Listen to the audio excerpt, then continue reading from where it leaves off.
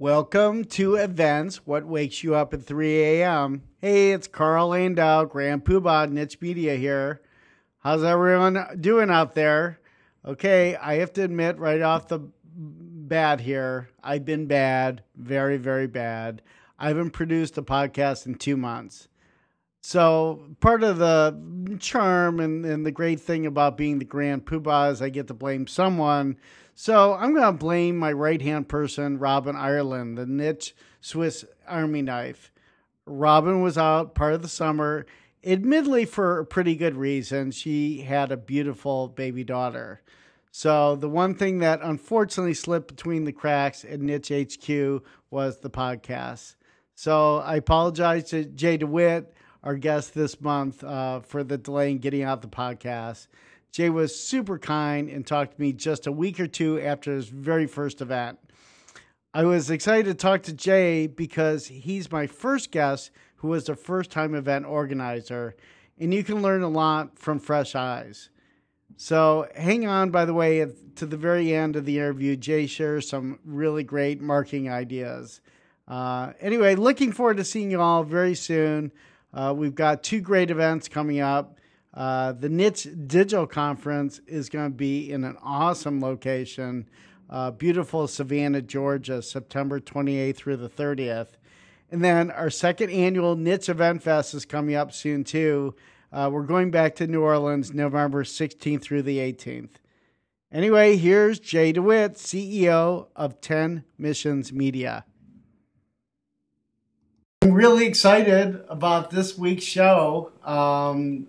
We have the pleasure of having Jay DeWitt to the program, coming all the way from Minneapolis, Minnesota, and really excited to have you, Jay. How are you doing today? Happy to be here. I'm doing great. Good. What I'm like doubly excited about this week's or this month's podcast, because we've never interviewed someone who just had their first event before.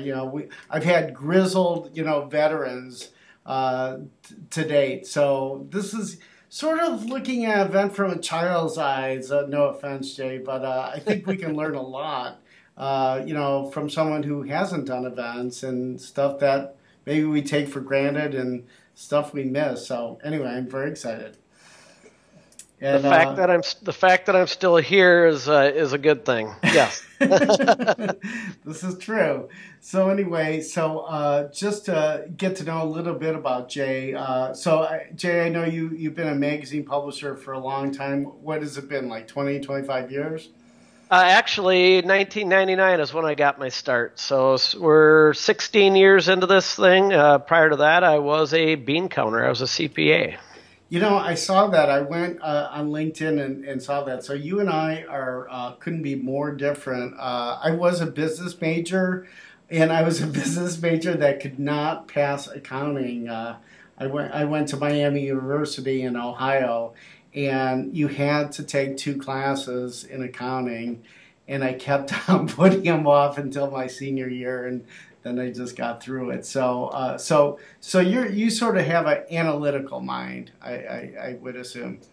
Yeah, I mean, I'm very analytical and entrepreneurial at the same time. Yeah, well, that's a good combination.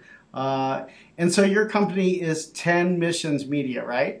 Yep. And I'm just curious, what's the meaning behind the 10 missions? It's our 10 guiding principles, actually, the way that we like to do business. Guides our staff and guides they're kind of pillars to our philosophies. Okay, well that sounds good. Are you from the Midwest originally? I am. Yep. Okay, so I mean, all Midwesterners, they have good morals and all that. I did escape it, coming from Ohio, but you probably really enjoy the snow and all that, so I'll leave you there.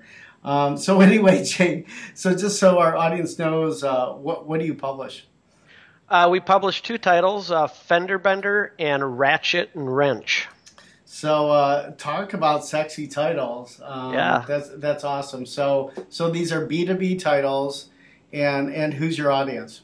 B2B titles for Fender Bender, it's roughly 45,000 collision repair owners and operators. Mm-hmm. On the Ratchet and Wrench brand, it's just north of 90,000 auto care center owners and operators. Wow. And this is all controlled circulation? All controlled circ, yep. I know. I was very excited. I got some work done on my car, and I saw a fender bender.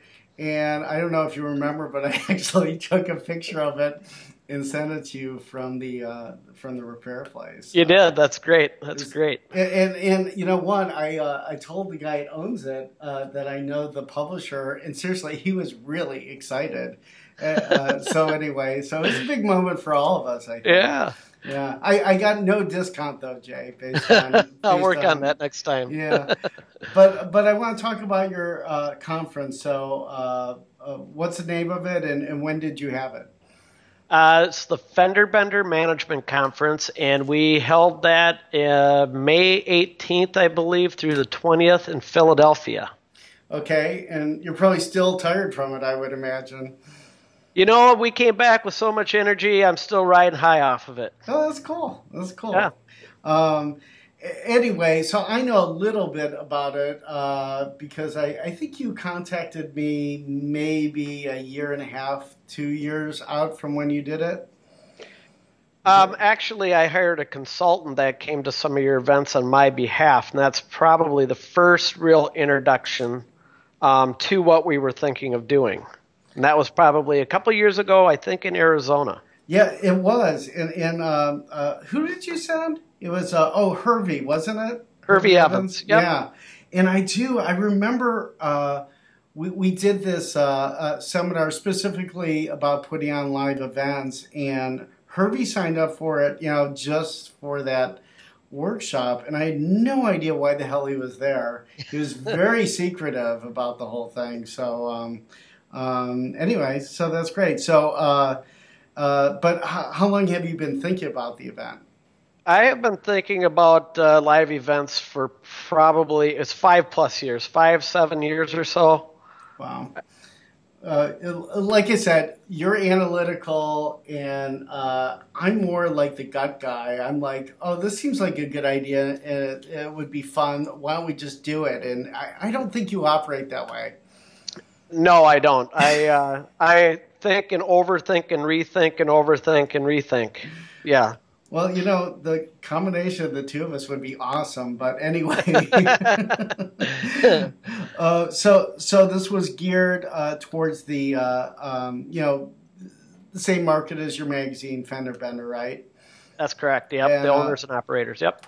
Yeah, but okay. So this is interesting. So it's a national magazine, or maybe even international. But did it end up? It will get to the very beginning, but I'm just curious.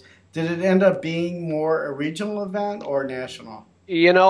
Out of the gates, I thought it would be a regional event. As we got into working with some consultants, we decided, we're going to open it up nationwide, take that approach. But I think roughly 30% of the attendees were from the Northeast, within a couple hundred miles. Okay. Wait. So let's just back it up. Like, whenever you got really serious, maybe 2-3 years ago, I would imagine. And so, what was your anxiety? Why were you waking up at 3 a.m. not ready to pull the trigger?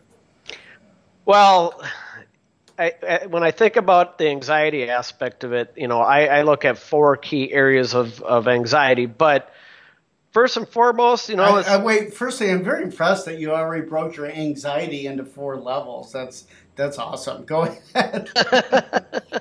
Well, making the decision to start the event, I had been thinking about it for 5 years, and I eventually just needed to make the call and do it. Mm-hmm. It's 5 years of anxiety-laden, sleepless nights. Why were you so worried? Well, the reality is that we don't have anybody on our staff that had event experience. That was a big deal. The other part of it was the format and knowing what a conference, a trade show, a summit, just not knowing what we should do, and then all of the other stuff, the when to have a quality of content, quality of speakers, pricing, duration, location, all of that stuff. And just having I don't know how to do this. How am I going to do this? Right, right. So how did you resolve, this anxiety, and what helped you move forward? Well, when I finally made the decision to move forward with it, I had done some work with Hervey Evans on some other projects, and it was kind of natural for me to bring him on board and start doing some analysis. And he attended your event. He attended, he met with Exhibitor Magazine. He met with all kinds of people to come back to the table and show us some different models that we might use. So that was two years ago. And then eventually I connected with another consultant, Predictive Marketing, who was run by a couple of former Penwell folks to revisit this, and that was last summer. Okay. And so, long story short, is I reached out to people that were far smarter than me. They had done this before, or were equipped, or had the contacts.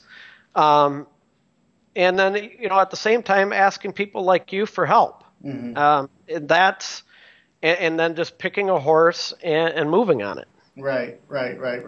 So that's really half the battle there. But because you're an analytical guy, you need to have all the data and all that, and that must have really helped you. And I think it's Jay, a really good point for anyone who's starting their first event. I mean, why not rely on consultants that have been doing it for a long time? And because it's starting a conference or a trade show, you're not the first person to ever do it. So I think that was good, and it makes sense that made you feel way more comfortable. So once you got actually started in the event thing, so then the anxiety, I assume, really started, getting geared up. What were you really nervous about right at the very beginning, and how'd you solve all that? Well, so yeah, once we made the decision, and now it's game on. The anxiety, naturally is, how are we going to do this? And we didn't know where to start. Where should we start?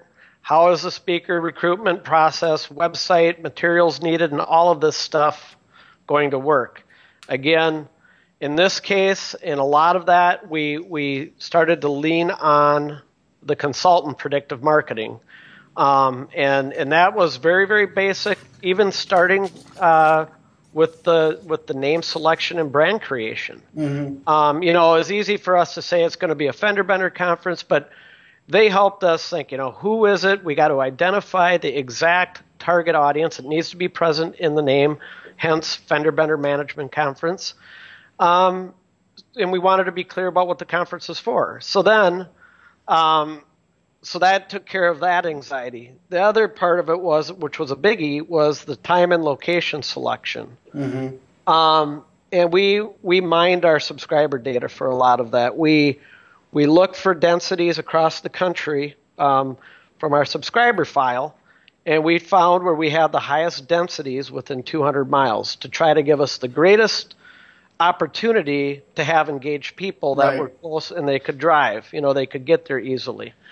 The consultant also, another part of our location and time selection process was to look at hotel price indexing. So you want to explain what that is? Yeah, there's actually, just for all the listeners, if you go to hpi.hotels.com, it gives you essentially what a night's room rate will be at all the major cities.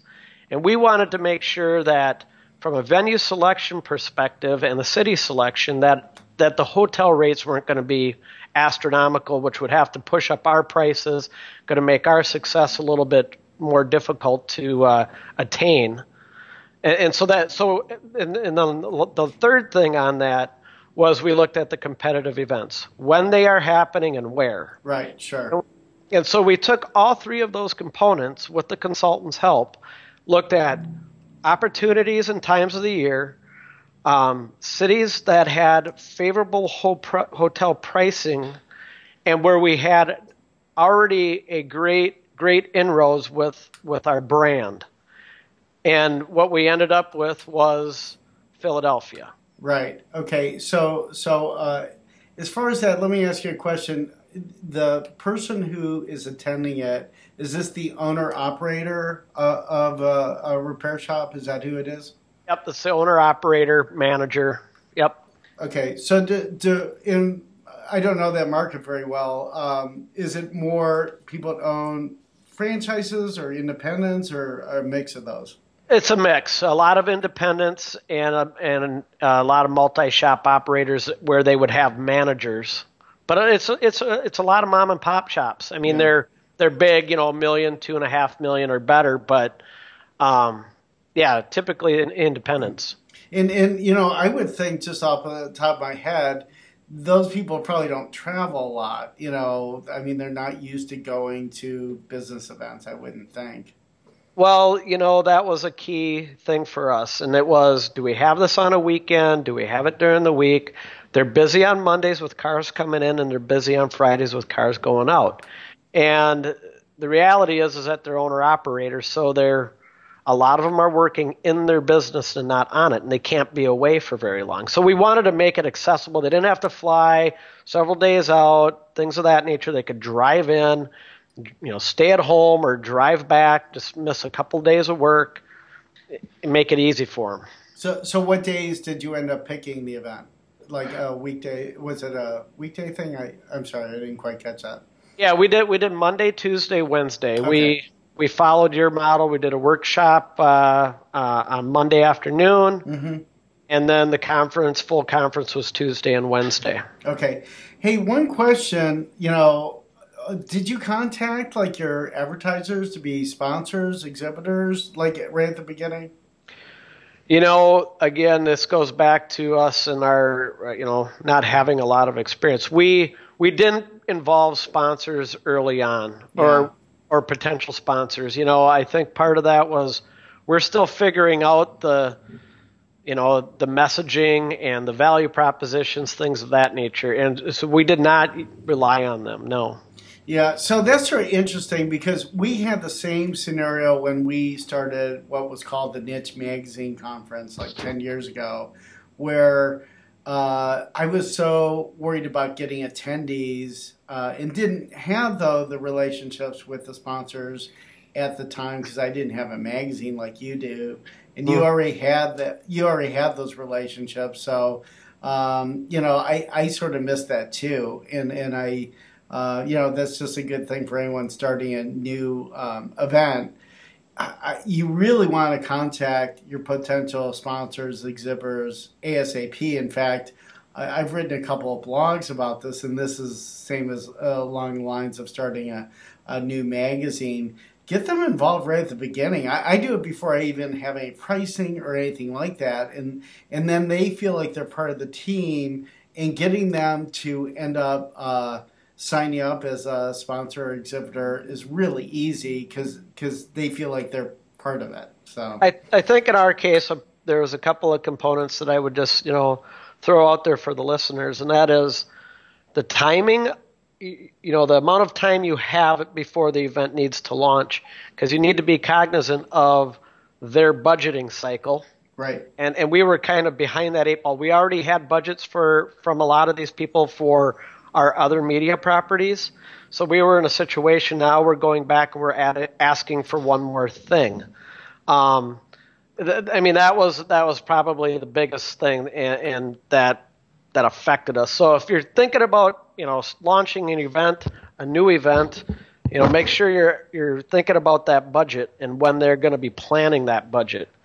Right. Right, absolutely. And going forward, I assume you're just going to make it part of an integrated program and just the sponsorships included, obviously, for more money and all that stuff. But, it's hard to get sponsors in a first time event anyway, because everyone's like, well, what is it like? Who's going to be there? I always love 9 months in advance. Like, oh, can you send me the attendee list? Like, who has a freaking attendee list 9 months in advance? But people ask that all the time, And in your case, you have the list and all that. You could have, pulled who it is that you're trying to attract and that sort of stuff. But yeah. Okay, so anyway, we're launching it. So when was it? How far in advance was it? Around 9 months, where you had the dates and you started promoting it. We actually didn't start promoting it until late 2014, and we didn't have a website built and ready to launch until January, and so we had 5 months. Yeah. So that's probably a lesson learned right there. Because you really ideally want a year out. That's really the best scenario. But what I always tell people with new events is just do it. Just get that first one out, because it's we all forget how hard it is to launch something new, because there's people can't visualize it until they see it. Blah blah blah. So yeah. That being said, I want to just touch on one thing. Yeah. So we didn't have a website until January, because we didn't have agendas, we didn't have speakers, we didn't have a history, we didn't have anything. But one of the greatest things we did is we created a easy sign up form for what we called conference insiders. Right. So people that had heard, we started doing some, a little bit of marketing in November and December. And we had this sign-up form on the website. Become a conference insider, and you will get advance notice of registration. And so when we opened up the site for registration, a week prior to that, we sent out a personalized note. We had over 100 and some people sign up for the insider emails, and we sent out a little discount for them in advance of the regular registration. Mm-hmm. And within a week, we had 20 to 30 people registered 5 months out. Right. That's great. In fact, I went on your site today and saw that you still continue to use that, and you encourage people to sign up for 2016 as far as like getting the information. And I think that conference insider is awesome. So. Anyway, that's great. So, okay, so you're launching. So what are you worried about? You've got the website out, and you have your, did you wait until you had a full agenda to actually put this site up? No, we added to it but we wanted at least something. We needed something, a keynote. Right. Yeah. But yeah, so when we decide, okay, we turn this thing on, we make it public, we're going to do this. Obviously, the one thing we're saying to ourselves, will anybody freaking come to this thing? Right. Is anybody going to sign up? I Right. mean, we've got, what I consider big toe instinct. We've talked to a number of people over the last 5 to 7 years about this thing. I'd been surveying people for the last 7 years. And Jay, you're insane. When we were doing our readership surveys, it was always a question: would you attend the conference? When we were at the conferences, we were asking questions. So, obviously, we're wondering: is anybody going to be here? Right. Then, is anybody going to be here? There's some other, how much are they willing to pay? Our industry is notorious for low pricing for education, and so now we have to have the most kick-ass conference and quality of content ever to justify the value or the price that we're asking. So what's the pricing look like? What content do people want? How do we deal with this whole negotiation with the hotel, and what does a budget look like? Mm-hmm. And then lastly, how does this thing get marketed? I mean, those are obviously, okay, it's go time. What do we do now? Right. So of those whole things, I mean, the pricing. What was the pricing? It was Carl Landau, Grand Poobah's pricing. Oh God. We essentially followed and started with, anyways, your price points, and I'll tell you why. Because our conference was modeled directly after yours, Okay. and we had to we had to make some assumptions. Well, it's imitation's the best form of flattery. No, I no, mean, no, no. I'm happy. we I want to see if there's a big check at the end of this thing. Go ahead. well, so we enjoyed your conferences. We were following a very similar model, and without knowing how the F&B budgets work and how that whole process, lays out, we started with pricing that was similar to yours. Okay. So around $1,000 for the conference, something like that. Yep. Yeah. Okay. So anyway, you had several tiers of deadlines and all that, same scenario as we do,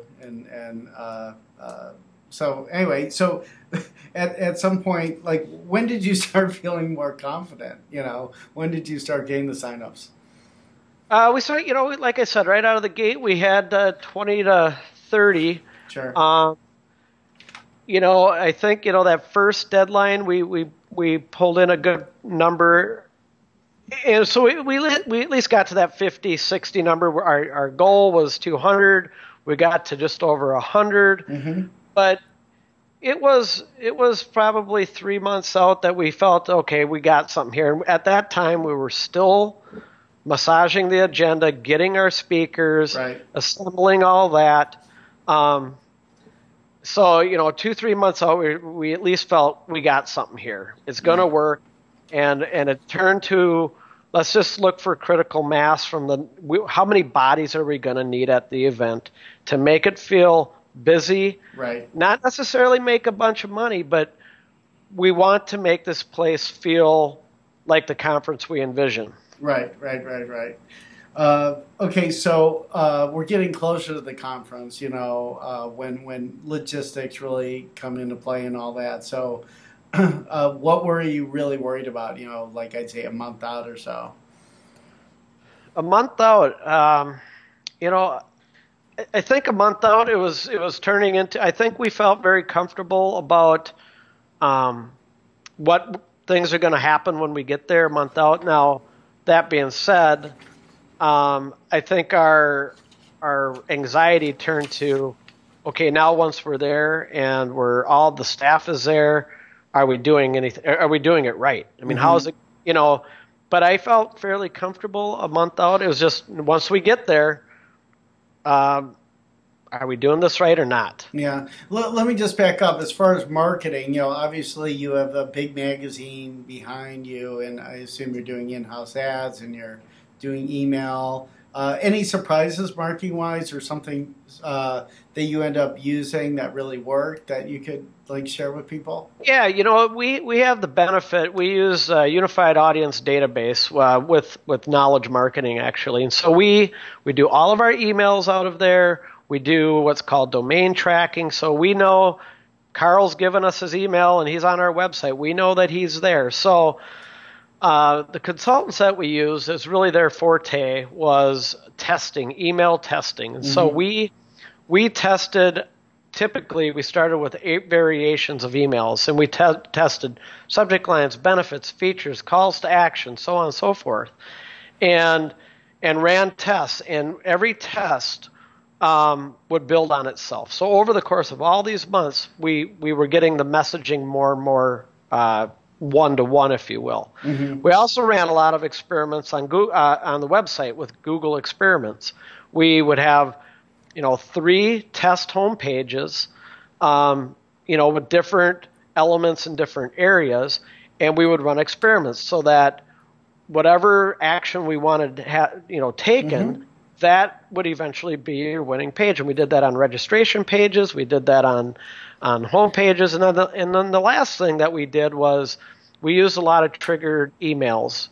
We have the benefit of, sending out 30,000 emails to our audience, and we know everything about that audience because we have this unified audience database that tells us what their revenues are, all their demographic Right. information. But we send a piece of content that talks about a speaker that's going to have a specific session. Anybody that clicked on that and showed some interest, 7 days later and like 11 days later, they would get an automatic triggered email that would be more one-to-one to support that topic that they showed interest in that's going to be at the conference. That's Jay. That's really great. So that's called triggered email. Well, we call it triggered emails based on behavior. Yes. So Right.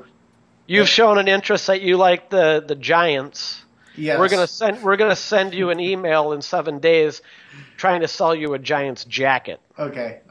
That's great. So I love that. Anyway, I'm just curious. Okay, so I mean, let's just go for it, and then we'll back up. But okay, the actual event. Were there any big surprises, or I mean, what was that whole thing like? I mean, your first time, it's quite interesting usually. Yeah. So I think we did a really good job of measuring twice, cutting once, had a lot of our bases covered when we got there. Some of the things that we realized and we came home with was kind of surrounding the F&B, and understanding that when you put in your F&B budget, you need to be very, very specific on what's happening, because the hotel staff doesn't know what you're doing in that room and why, and they don't care. And an example there is we had coffee cups and water cups in the general session room without any coffee and water on the tables. And that was because we didn't have it spelled out when we needed it. And so that was probably a surprise. Another surprise was just being, you have to be this direct with them. We need garbage cans on both levels and in every room. Simple things like that, if it's not spelled out, they're not going to do it. Yeah, I mean, just based on that, maybe your hotel wasn't that great. I mean, that's pretty. I understand, like, that it could be missed or whatever, but that's pretty big. But anyway, I'm sure it didn't have any major effect on the No, event. it didn't. But you're right. I mean, when we sent out directions for the BEO for the hotel, I mean, we go into all the details, and you can't assume that they, know. You can't assume anything from the hotel. It is if you haven't worked with them before. But what is the plan? For next year, and then what, and just I'm just curious what, like, the biggest surprise that you got out of it, and that you're going to change for next year. Or are you doing next year? I assume. Well, so. yeah. So I would say the biggest surprise, and it's obviously a positive thing that leads into your question, is we walked away from the conference, and all the attendee surveys that we did some electronic when we got back, and we did them obviously at the show. Mm-hmm. There was one person out of all the people that did the survey that said that they wouldn't come back to a show in 2016. Even though they gave us all fives, they said that they weren't coming back. We don't know if they didn't understand the question, right. or so long story short is we obviously did something right. Right. The feedback, the seven of us that were out there got, it was a game changer in our industry. And I can tell you a big thing was that we used their peers, body shop owners and operators, to conduct a lot of the seminars. It wasn't a consultant telling them what to do. Right. It was their peers that have done something successfully that ran the sessions. Mm-hmm. So that being said, yes, we are planning two 2016 events right now, and an organization that I met down in New Orleans at your event, MAD Event Management. I have been meeting with them a couple of weeks ago. We kind of kicked it off, and we're using them to help us launch another fender bender management conference and one for Ratchet and Wrench in 2016. Oh, that's awesome. So have you set, like, dates and hotels and all that yet? We're still in the early stages of that. We have some ideas of where and when. They're not firmed up right now. Okay. Well, you got to get moving on that, Jay. Well, we're going to give ourselves at least 12 months. Okay. So Well, we know that it's not going to be in May of next year. got it. Or So probably fall. probably fall is Yeah. what we're thinking, yeah. Yeah. Anyway, I did talk to you, I think maybe 2, 3 days after you were back, or maybe the first day you were back. I don't know. You were insane. I think you answered the phone even though you just came back, and you were really excited. And what I found, because I was a magazine publisher for a long time, was this. I had great magazines. We get great feedback, but it's totally different at a live event where you get instant feedback and you feel the energy, and it's really exciting, and it sounds like you did a great job, Jay, and like I said, you just have to get that first one over with, and then you just know so much more, and then you can concentrate on making some money. Well, yeah, we definitely, I think, as people have stated in other podcasts that you've done, is that the seven of us that were out there definitely have the event bug. There's no doubt about it. It was so rewarding, and you don't get that kind of feedback, like you said, with the magazine. Yeah. Well, anyway, you have a lot to be proud of. I mean, your magazines are great. You have a great staff, and I think your event future looks very bright. And anyway, I'm very proud of what you did. And Thank you. And I'd love to go to one day. Come on out. Okay. Okay. Anyway, Jay, I really appreciate you spending the time today, and good luck with your 2016 events. Thank you, Carl. Thanks for the opportunity. Okay, you're a good man. Thank you. Thanks. Have a great day. Okay, thanks. Bye-bye.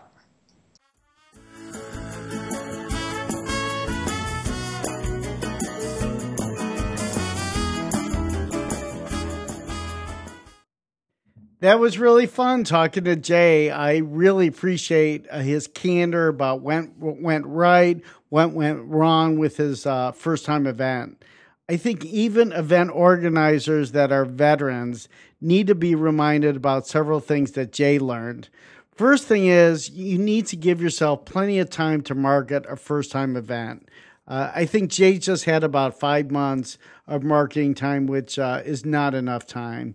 You also need to involve your potential sponsors or exhibitors early on in the event planning process. Get them to be part of the team in the planning stages. This really helps in getting them excited about a new event. And obviously, you want to give them as much time so that they can budget for this new event. You probably learn pretty quickly Jay is a very analytical guy, and I think it really paid off for a couple reasons. One, he went ahead and hired some experienced event consultants, which if you haven't been involved in the event business, I think is a really good idea. He was also able to use a subscriber file really wisely to find the best location for his first-time event. So research and having that history and that data really helped. I love his domain web tracking, and the triggered emails based on the prospect's behavior is totally awesome. Jay's a really humble guy, super smart. I'm very confident in his 2 events he's planning in 2016 will be huge hits. Anyway, thanks for listening. See you next month, and get some good sleep. Thanks.